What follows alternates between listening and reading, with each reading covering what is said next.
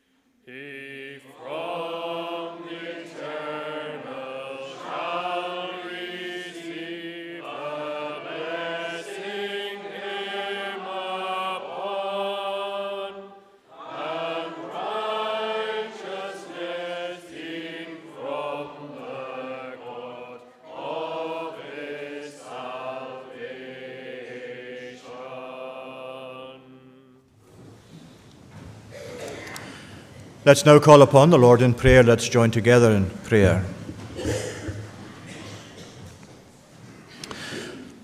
O Lord, our gracious God, you have once again revealed to us in these words aspects of your own greatness and your sovereignty as creator over all that you have created and brought into being. We thank you that you have also revealed to us, even in these words, the grace that you have shown toward your people, a grace that brings us to be able to stand in your presence with a clean heart through Jesus Christ. And we thank you, Lord, for the way in which he will always be the means by which we are made acceptable to you. And we give thanks for the certainty of these things, for they are revealed to us in your own word, and they have your own truthfulness behind them. And therefore, Lord, help us never to doubt them. Help us to come before you with a due acknowledgement of the reality of our standing before God when our faith is in Christ Jesus our Lord.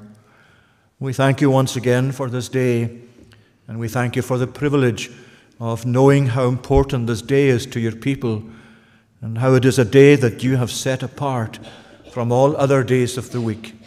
And we thank you, Lord, that this remains with us a precious fact, even though we know that there is much mistreatment of your day, and that it is so much in our generation despised and not kept in a way that is holy to the Lord. We know that we ourselves, O Lord, fail in some ways to keep this day holy as you require.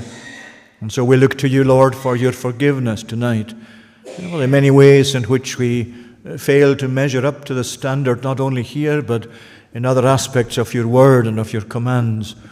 that we fail to measure up to the terms and to the standard that you set before us.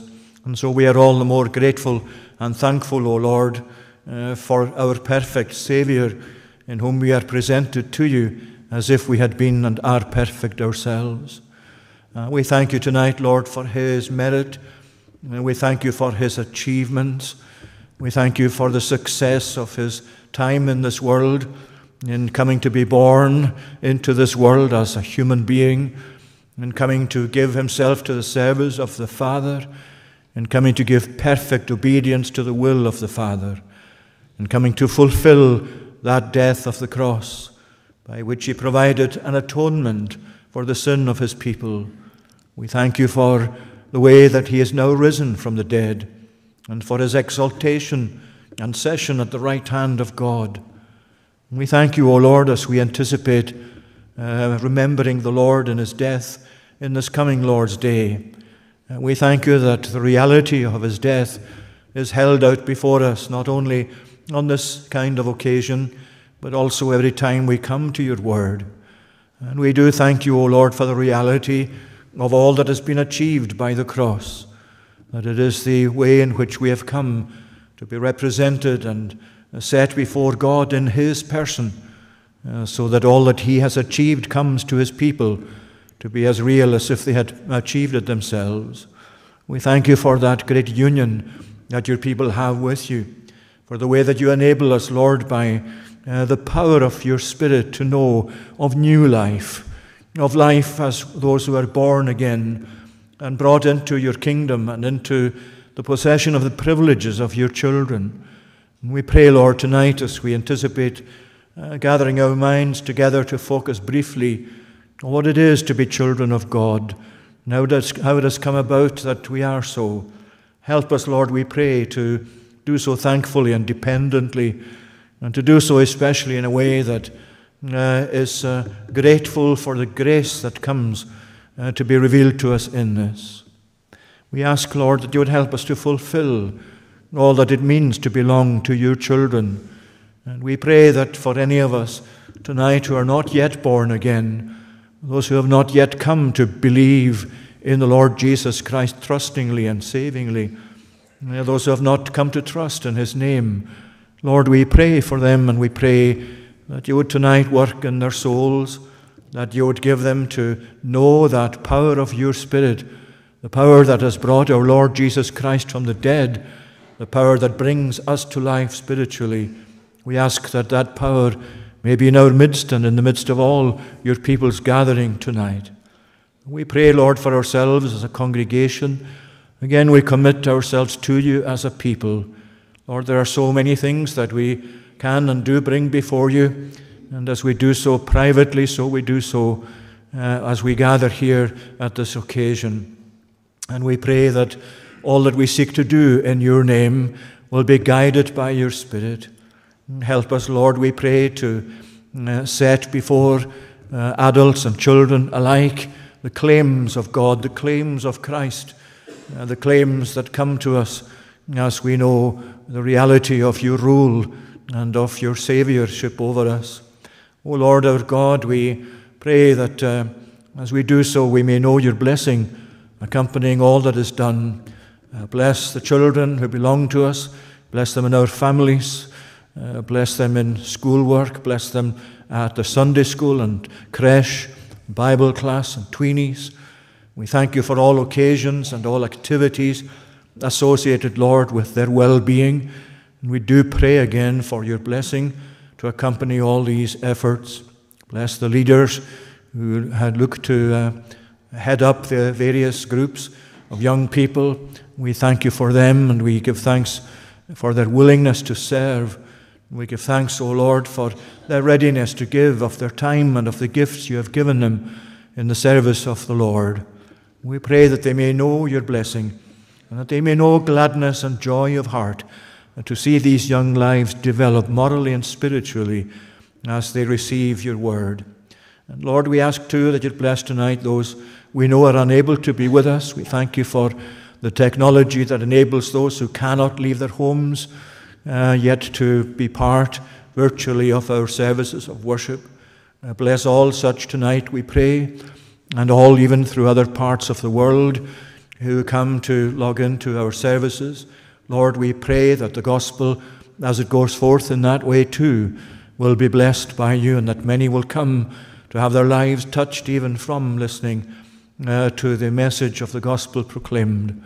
We ask, O Lord, too, for those tonight who are ill, especially those who are seriously ill and those who are critically ill. Remember them, Lord, we pray, who belong to various families in the congregation. Again, we ask your blessing to rest upon them. We ask for their loved ones that you would calm and pacify their hearts and give them to know, Lord, your surrounding care and your own compassion directed towards them. We pray that your healing hand will be upon such, if it be your will that they recover, and if it be, Lord, that it is your choice, your will that they should leave this world and enter into eternity. Our prayer for them is that you would enable them to take that step in the grace and in the salvation that has been procured in the Lord Jesus Christ for us. We ask, Lord, your blessing for our community, for all who serve you in different ways in our community, in different kinds of services and emergency services, in the police force, in our hospitals and care homes, medical practices, and all who help to, Lord, meet our needs at different times, the various groups and charities, and like say families and Crossroads and others, oh Lord, who give such good service to us in our community, in our family and personal experiences. So bless us, we pray, and continue to bless us in these ways.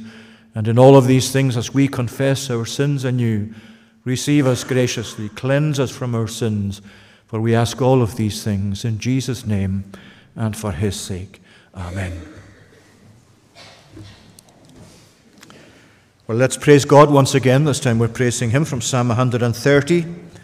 Again, it's in the it's in the Scottish Psalter. It's in the Sing Psalms version, yes, page 173.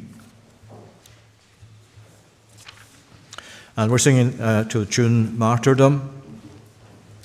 Psalm 173, a psalm that so many people down through many generations have found of such use and comfort and assurance, as we find the psalmist calling from the depths to the Lord to hear him from his place on high.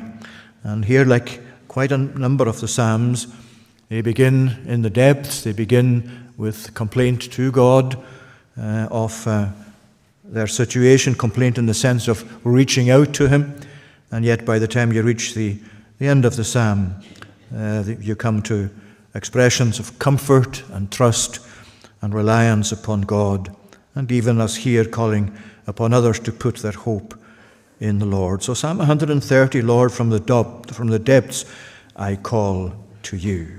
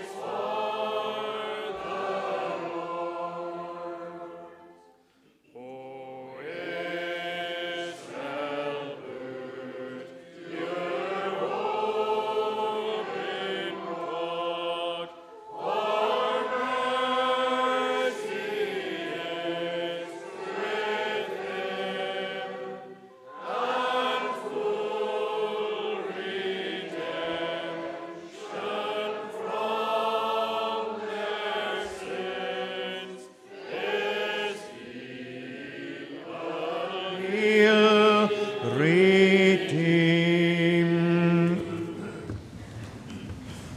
Now let's turn to read God's Word. Tonight we're reading from the Gospel of John and chapter 1, verses 1 to 18.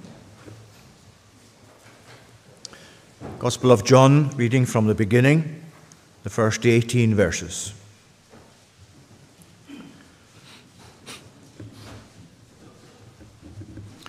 In the beginning was the Word, and the Word was with God, and the Word was God. He was in the beginning with God. All things were made through him, and without him was not anything made that was made. In him was life, and the life was the light of men. The light shines in the darkness, and the darkness has not overcome it. There was a man sent from God, whose name was John. He came as a witness to bear witness about the light, that all might believe through him. He was not the light, but came to bear witness about the light. The true light, which enlightens everyone, was coming into the world. He was in the world, and the world was made through him, yet the world did not know him. He came to his own, and his own people did not receive him. But to all who did receive him, who believed in his name, he gave the right to become children of God, who were born not of blood, nor of the will of the flesh, nor of the will of man, but of God. And the Word became flesh and dwelt among us. We have seen his glory, glory as of the only Son from the Father, full of grace and truth. John bore witness about him and cried out, "This was he of whom I said, 'He who comes after me ranks before me, because he was before me.' And from his fullness have we all received grace upon grace. For the law was given through Moses, grace and truth came through Jesus Christ. No one has ever seen God, the only God who is at the Father's side. He has made him known." And so on, and may God follow with his blessing, again as we read his word. Once again, let's praise the Lord. This time we're praising him from Psalm 119. Psalm 119, page 404 in Scottish Psalter, and at verse 57. We're singing to a tune, Belmont, and we'll sing that section down to verse 64. "Thou my sure portion art alone, which I did choose, O Lord. I have resolved and said that I would keep thy holy word. With my whole heart I did entreat thy face and favour free. According to thy gracious word, be merciful to me. I thought upon my former ways, and did my life well try, and to thy testimonies pure my feet then turned I." And so on to the end of the section, to the tune, Belmont, "Thou my sure portion art alone."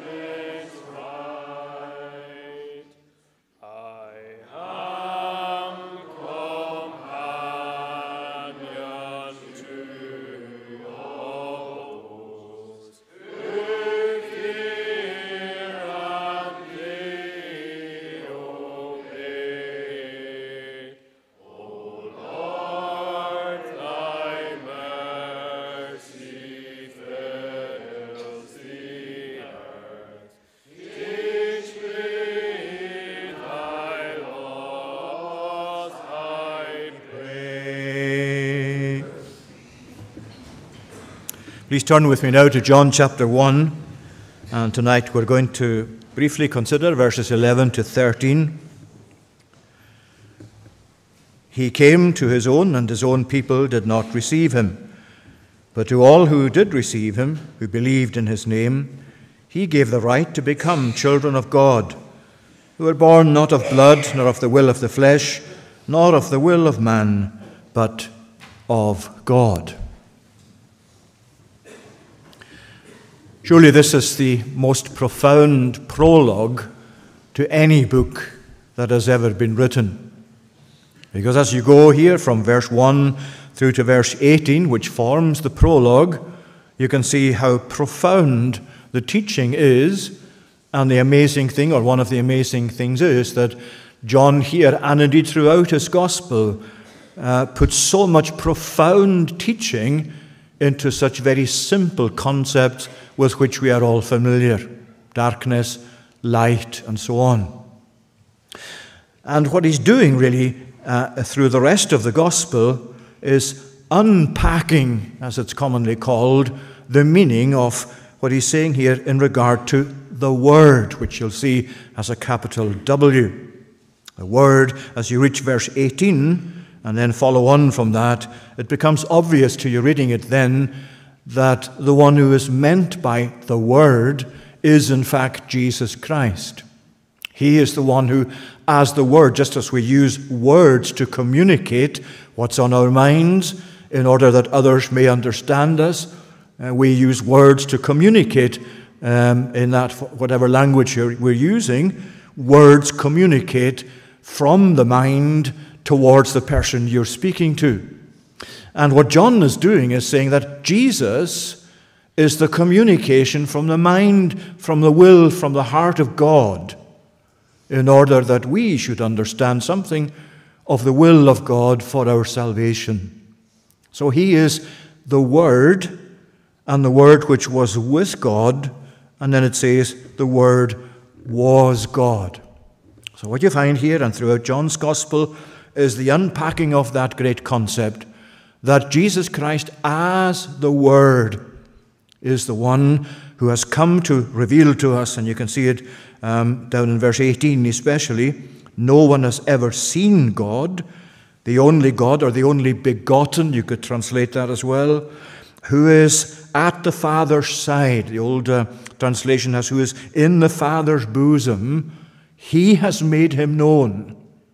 And if you think of what it means to clasp something to your bosom, to your heart with affection, what you find really in Jesus Christ is that God has taken what was on his heart, the salvation of his people, and he has actually communicated that through Jesus Christ. In Christ you find the heart of God actually brought to us so that we can see something of it, and that in the way in which that's revealed to us in Christ and in the written word, we then come to find this is God speaking to us, and here is what he's saying to us, and it's summed up in the person of Christ and all that he has done and continues to do for his people.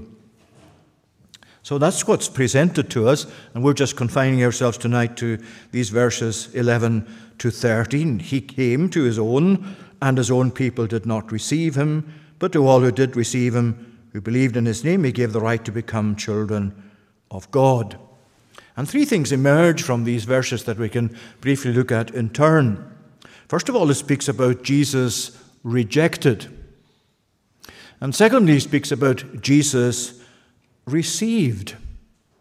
And thirdly, it speaks about the children of God as a consequence of what it mentions there about believing in his name and receiving him. And consequence of that, he gave them the right to become the children of God. So these are the three things that these few verses bring out for us.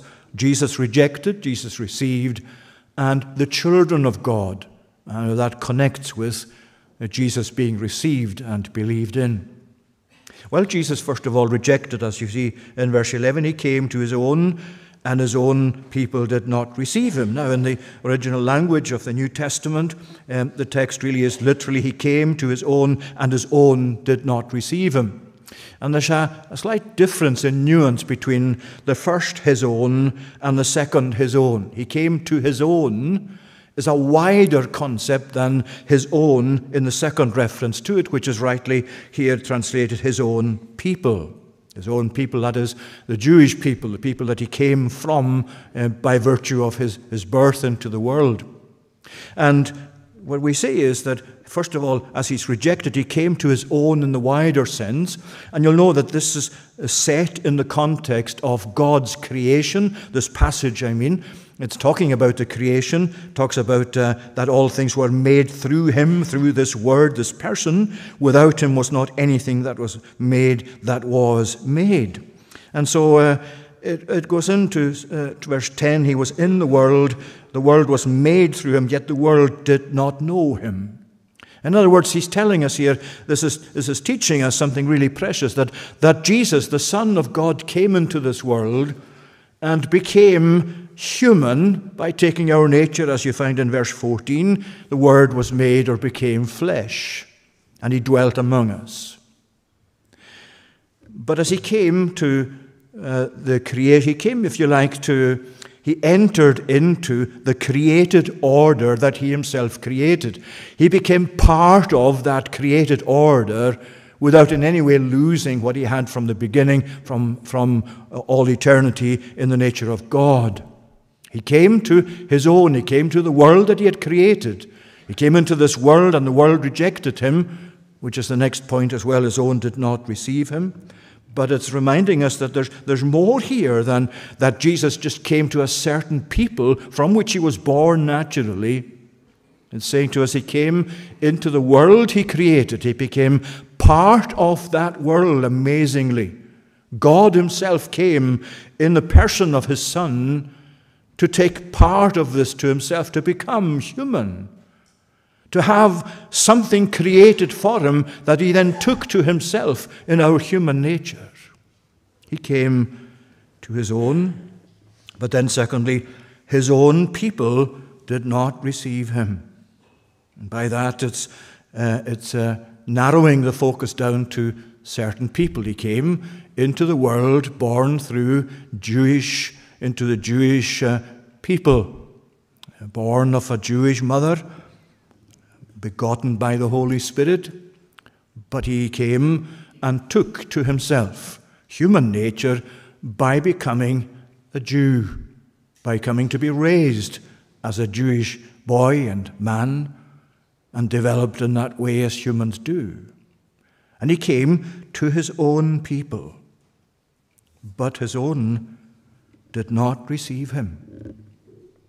He was rejected by and large by these people of his day that he walked amongst, that saw his miracles, that heard him preach, that he called so often to come to him. And in John's Gospel you find that so frequently set out. Isaiah 53, for example, as you know, is a passage that deals with this wonderful person in such a detailed way. It's virtually equivalent to many New Testament passages, although it happened many hundreds of years before Jesus came. And you remember yourselves how, as Isaiah 53 puts it, he was despised and rejected by men, a man of sorrows and acquainted with grief. He was despised, and we esteemed him not. He was rejected by the people he came to be part of. And you can see the climax to that really in John's Gospel itself. If you go forward to chapter 19 for a moment and look at verses 14 to 16. Chapter 19 and at verse 14.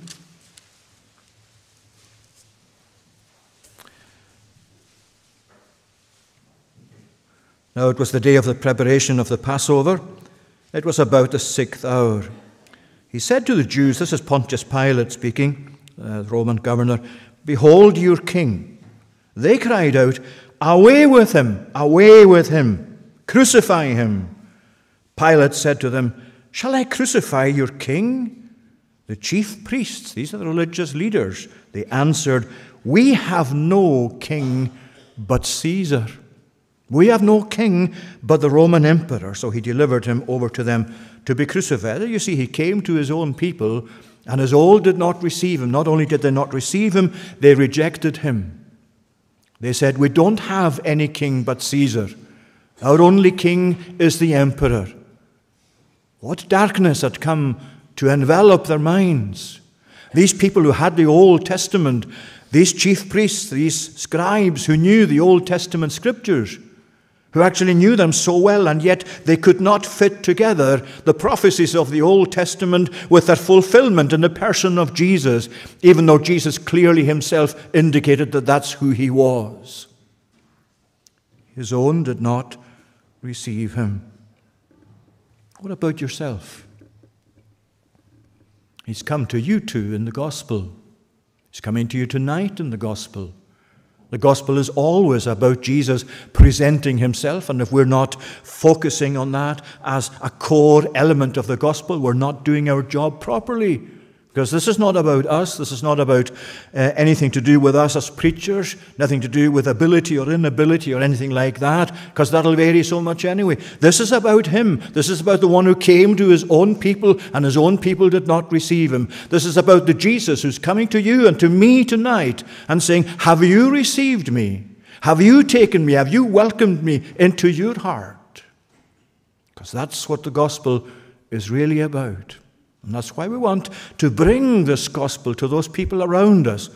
As every opportunity we have to do that, we hope we'll take all of these opportunities as God gives them, as God enables us. Because the burden of our hearts tonight as a Christian congregation is that we communicate this great message of the gospel to those around us, that Jesus Christ is the Savior of sinners. That this man receives sinners and eats with them. That he is pleased to bring us into fellowship with himself. That's the purpose, why he came into the world. Why he came to his created order and became part of that. And why he came to his own, though they did not welcome or receive him.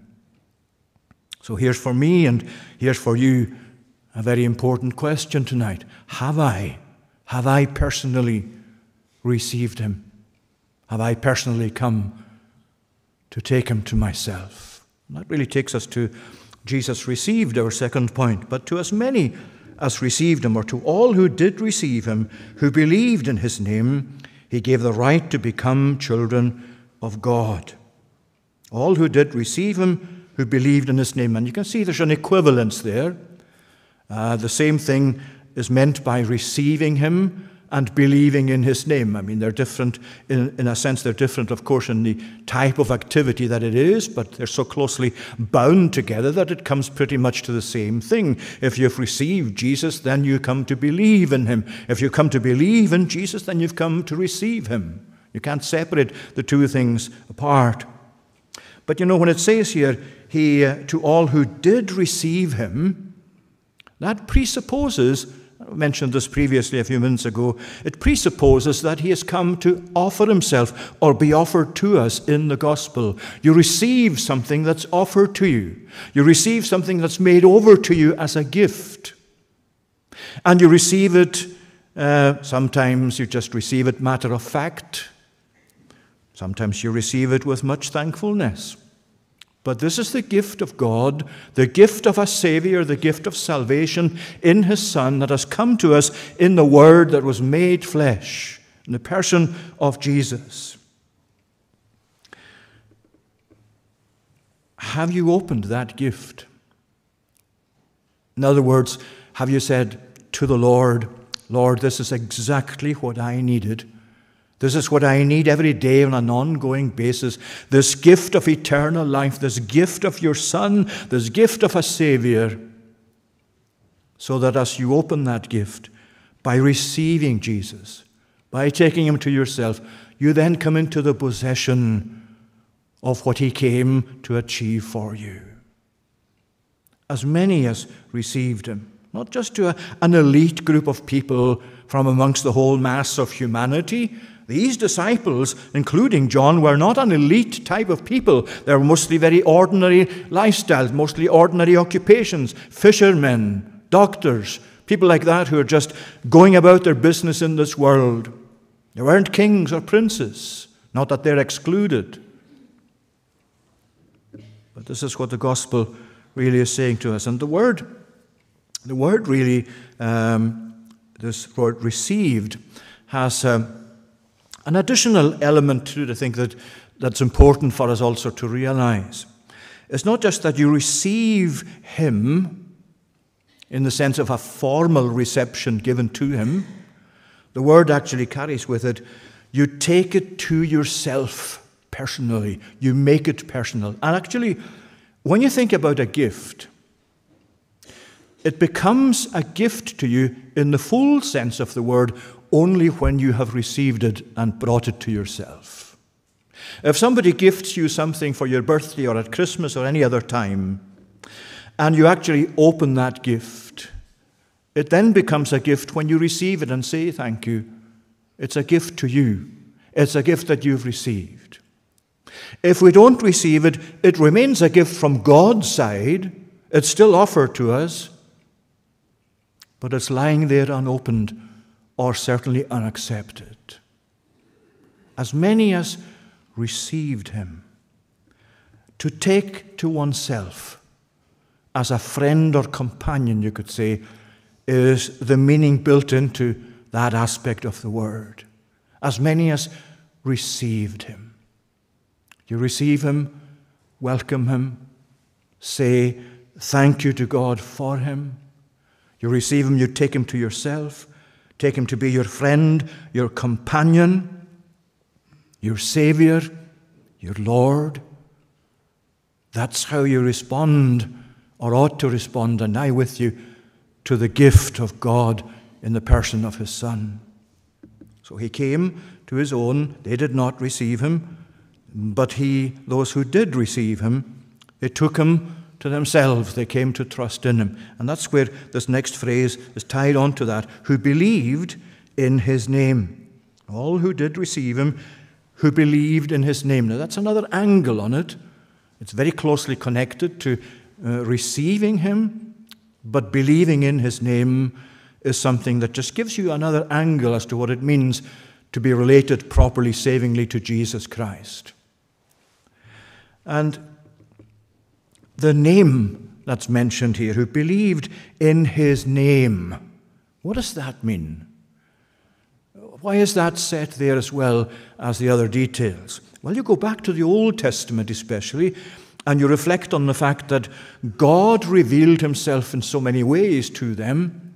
And so often you find in the Old Testament that the name of God is just the name. Believing in the name of God. What does the name mean? Well, it means briefly, it's the sum total of all his attributes. The sum total of all the attributes, all the characteristics that are revealed, that belong to God, that is revealed to us, the name represents or stands for the whole sum of those attributes. And that's applied to Jesus. And of course, that carries with it another point which is by the way just now, but it's important, and that is that he obviously is God as well as human. Otherwise, he would not have this said about him, that the name belongs to him. The name of God. They believed in his name. So they trusted, they recognized him, who he was, they trusted in him, and they hoped and placed their hope in him. Now, John actually tells us in chapter 20 why he actually wrote this gospel, this book. And it's interesting how he puts that in the summary you have there in chapter 20 and verses 30 and 31. It's a little paragraph that's dynamic in its message and its power and its importance, because it says this: Now Jesus did many other signs in the presence of the disciples, which are not written in this book, but these are written so that you may believe that Jesus is the Christ, the Son of God, and that by believing you may have life in his name. You may have life in his name, because his name is all that is true of God in terms of his attributes as God. That's what's come into the world. These are the properties of the Word. These are the properties that remain the properties of the Word made flesh. and as many as received him, those who believed in his name. I came across this in one of these books that we find useful in preparing sermons. It's called Vine's Word Studies, which is a study really of different words throughout the Bible and bringing out some of the meanings of these words. And this is what it says with regard to believing in or believing on Jesus, which is what you have here, those who believed in his name. Sometimes it's believing on. This is what it says. To believe in or on is more than mere acceptance of a statement. It is so to accept a statement or a person as to rest upon them, to trust them practically, to draw upon and avail oneself of all that is offered in him to them. Hence, to believe on the Lord Jesus Christ is not merely to believe the facts of his historic life or of his saving energy as facts, but to accept him as Saviour, teacher, sympathizer, judge, to rest the soul upon him for present and future salvation, and to accept and adopt his precepts and example as binding upon the life. That's a fairly longish paragraph, but I thought it was a really excellent summary of what it means to believe in or to believe on Christ. It's not just a formality of believing certain things to have been true about him or to be true about him now. You do have that. But to believe on him means to rest your very soul upon him, to trust in such a way as sees him as your refuge, and you leave yourself trustingly in his care. You come to him so that he, as he's presented in the Bible, becomes your Saviour, and therefore he is the one in whom you are acceptable before God, totally acceptable before God, because everything that he has done is to that end, to that purpose for his people. But there's something else about the word believing as well.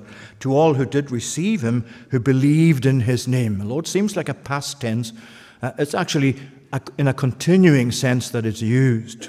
To all who continue to believe in Jesus. And that too is a crucial distinction. Because when it's an issue of trust, an issue of believing in the sense of laying out your life and your soul upon him, it's not just a once-for-all thing that then you leave behind you. It's something that goes on day by day, hour by hour, week by week, month by month, year by year. You go on believing in him.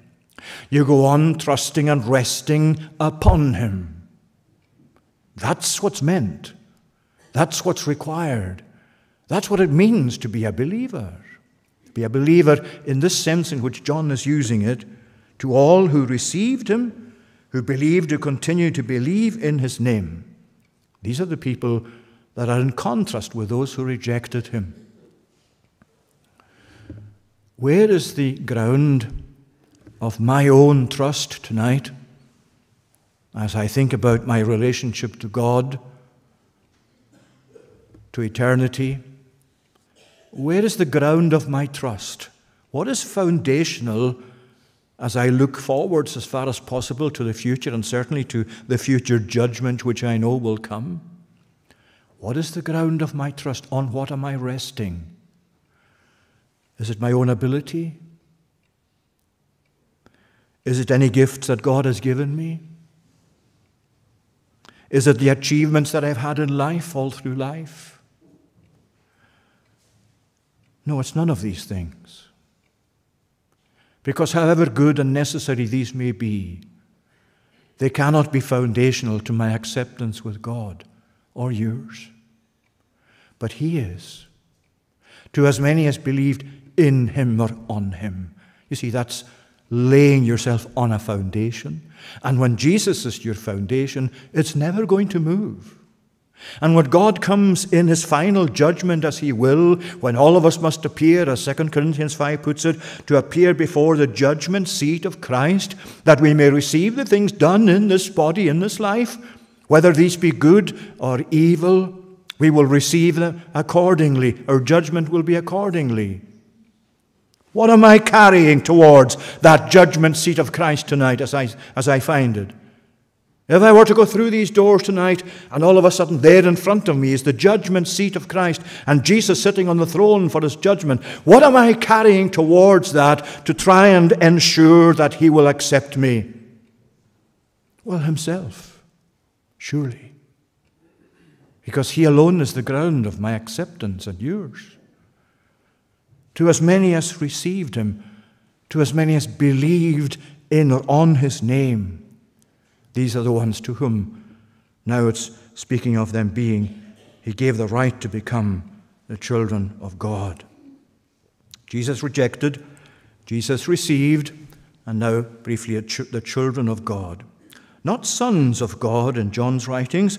That's the angle that Paul gives us in his writings, because Paul is dealing with children of God, or sons of God is the word he uses, which means, of course, females as well, incorporated into that. But it means how we come by virtue of God's act of adoption, which itself is actually a benefit that Christ has achieved by his death on the cross.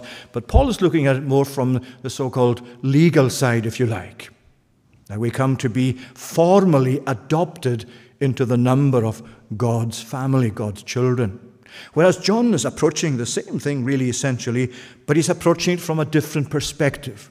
He is approaching it not from a formal legal adoption side, but from the whole idea of being born into that privilege. You know that John's gospel and John's writings especially are the writings that speak about being born again and becoming children of God by virtue of that rebirth. The two things, of course, the legal adoption side that Paul uses and the birth privilege that John gives, they really, again, are so intimately connected and belong together. They're just different aspects, if you like, of the same thing.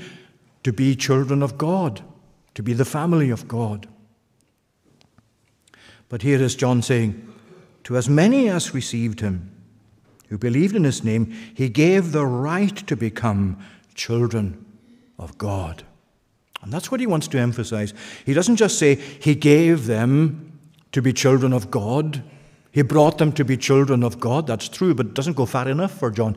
He gave the right to be and to become the children of God. As they are children of God, as they are born again of the Holy Spirit of God, as they bear the likeness in that rebirth of their Father, so they come to have these privileges. And this is the privilege John is focusing on. They have been given the right to become children of God. And you know, that's one of the things that the devil will attack you on. What right have you to see yourself as a child of God? What right have you to think that you actually properly belong to the children of God? Who are you to think that that really should ever be your status and your privilege?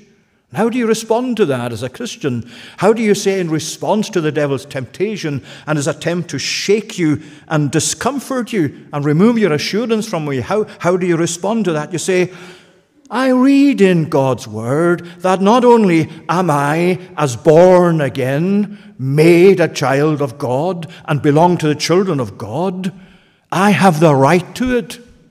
And the devil will say to you, but how can you have the right to it? When you say also in your prayers that you really actually, by virtue of what you are naturally, you don't have a right to any of the privileges or the blessings of God. How can you claim to have a right when you know that you're a miserable sinner who deserves the wrath of God and the condemnation of God for what you are in yourself naturally? What do you say then into that? In response to that? Well, you say, that's absolutely true as I am in myself naturally.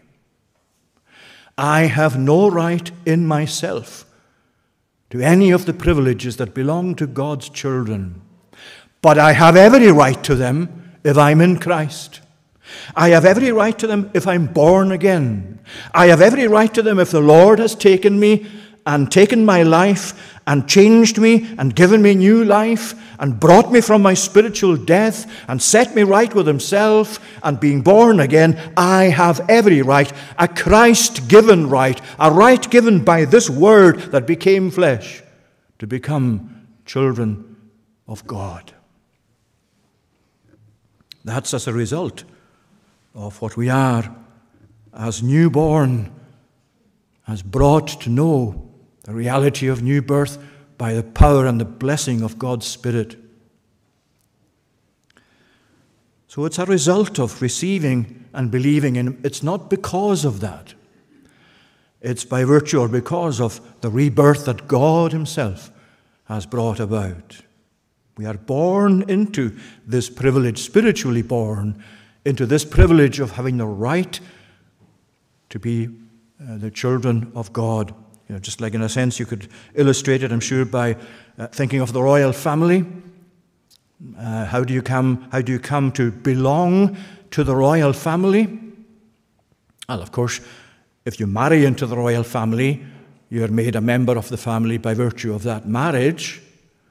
But apart from that, and in the strictest sense, you're a member of the royal family when you're born into it. When you're born of one existing as a member of the royal family, then you become royal by virtue of that. You belong to that family.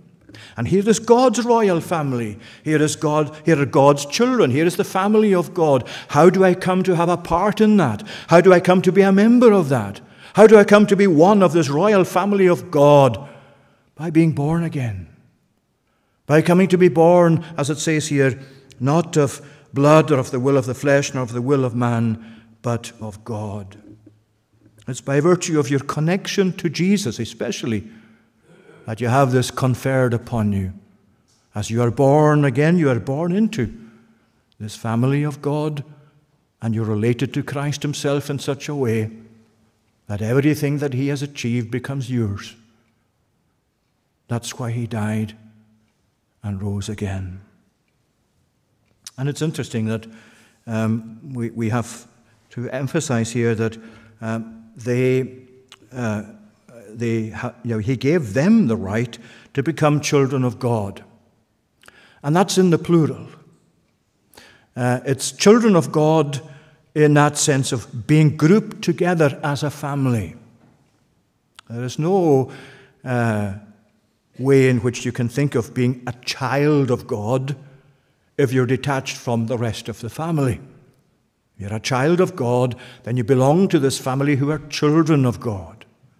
And he gave them the right to become children of God, plural. And you cannot separate the worthiness of Jesus himself from that reality. And you come before God and say, Lord, I am not worthy that I should receive any gift or any blessing from you. But you can say, nevertheless, as someone who is born again and trusting in Jesus, Lord, I am not worthy of anything from you, but I know my Savior is worthy of everything he can give me as the fruit of his sufferings. That's why you receive them. That's why he gives us the right to become the children of God. And you know, in a sense, that's why, and we're just finishing with this, in John's writings, you find in his first epistle that he writes in chapter 3 of his first letter, and it's almost certainly, and it is certainly with a sense of wonder that John wrote it, where there he began by saying, Beloved, see what kind of love the Father has given to us, that we should be called children of God. See what he's saying? He's got a sense of wonder as he writes this. Look at this, he says, the caliber of love, the kind of love that God the Father has shown to us, has given to us, that we should be called children of God. And then what he says, and so we are. We are indeed, when we are born into the family of God. Beloved, we are God's children. Now is what he's saying. And it fits in with what we see there in chapter 1 as we've looked at it briefly tonight. So, There is what you take, those of you who are intending going to the Lord's table, either having been before or even as the first time. And I know there are some here who know the Lord, who are members of God's family, as far as we can tell, but who have not yet come to take communion. Well, bring this teaching with you. Think about it between now and the next Lord's Day, or between now and tomorrow even. We don't know what a day may bring forth, but think about it.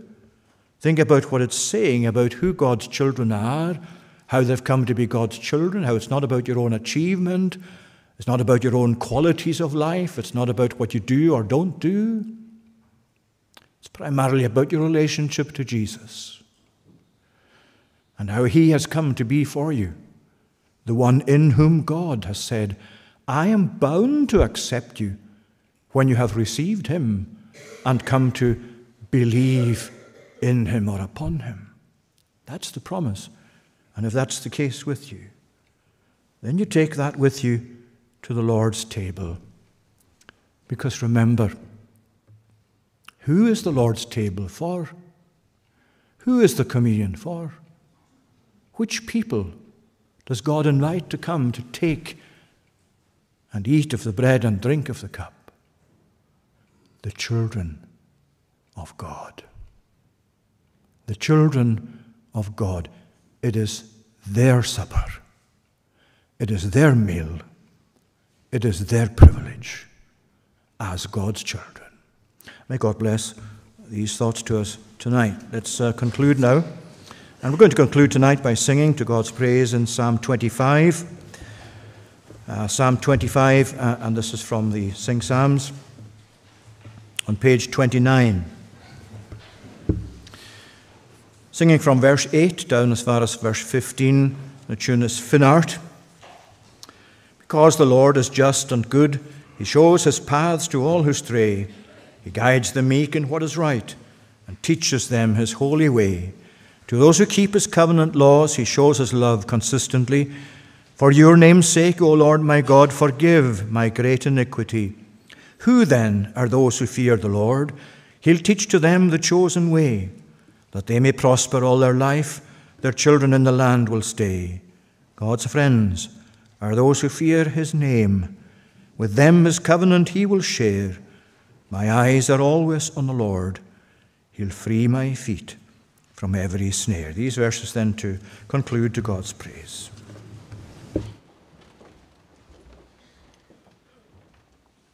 Because the Lord is just and good, he shows his love to all who stray.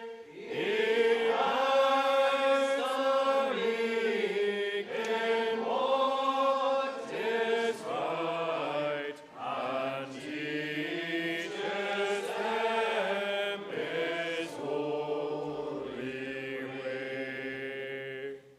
To those who keep his command laws, he shows his love consistently. For your name's sake, O Lord my God, forgive my great iniquity. Who then are those who fear the Lord? He'll teach to them the chosen way, that they may prosper all their life. Their children in the land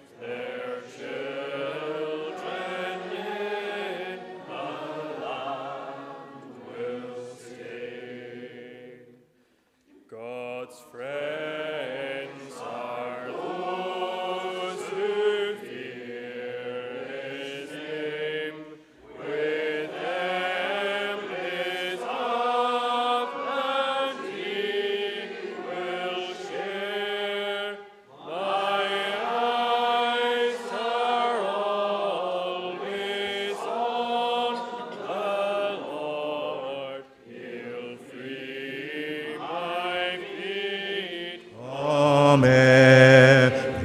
is near. Tonight, after the benediction, I'll go to the door to my right here. Now may the grace of the Lord Jesus Christ, the love of God the Father, and the communion of the Holy Spirit be with you now and evermore. Amen.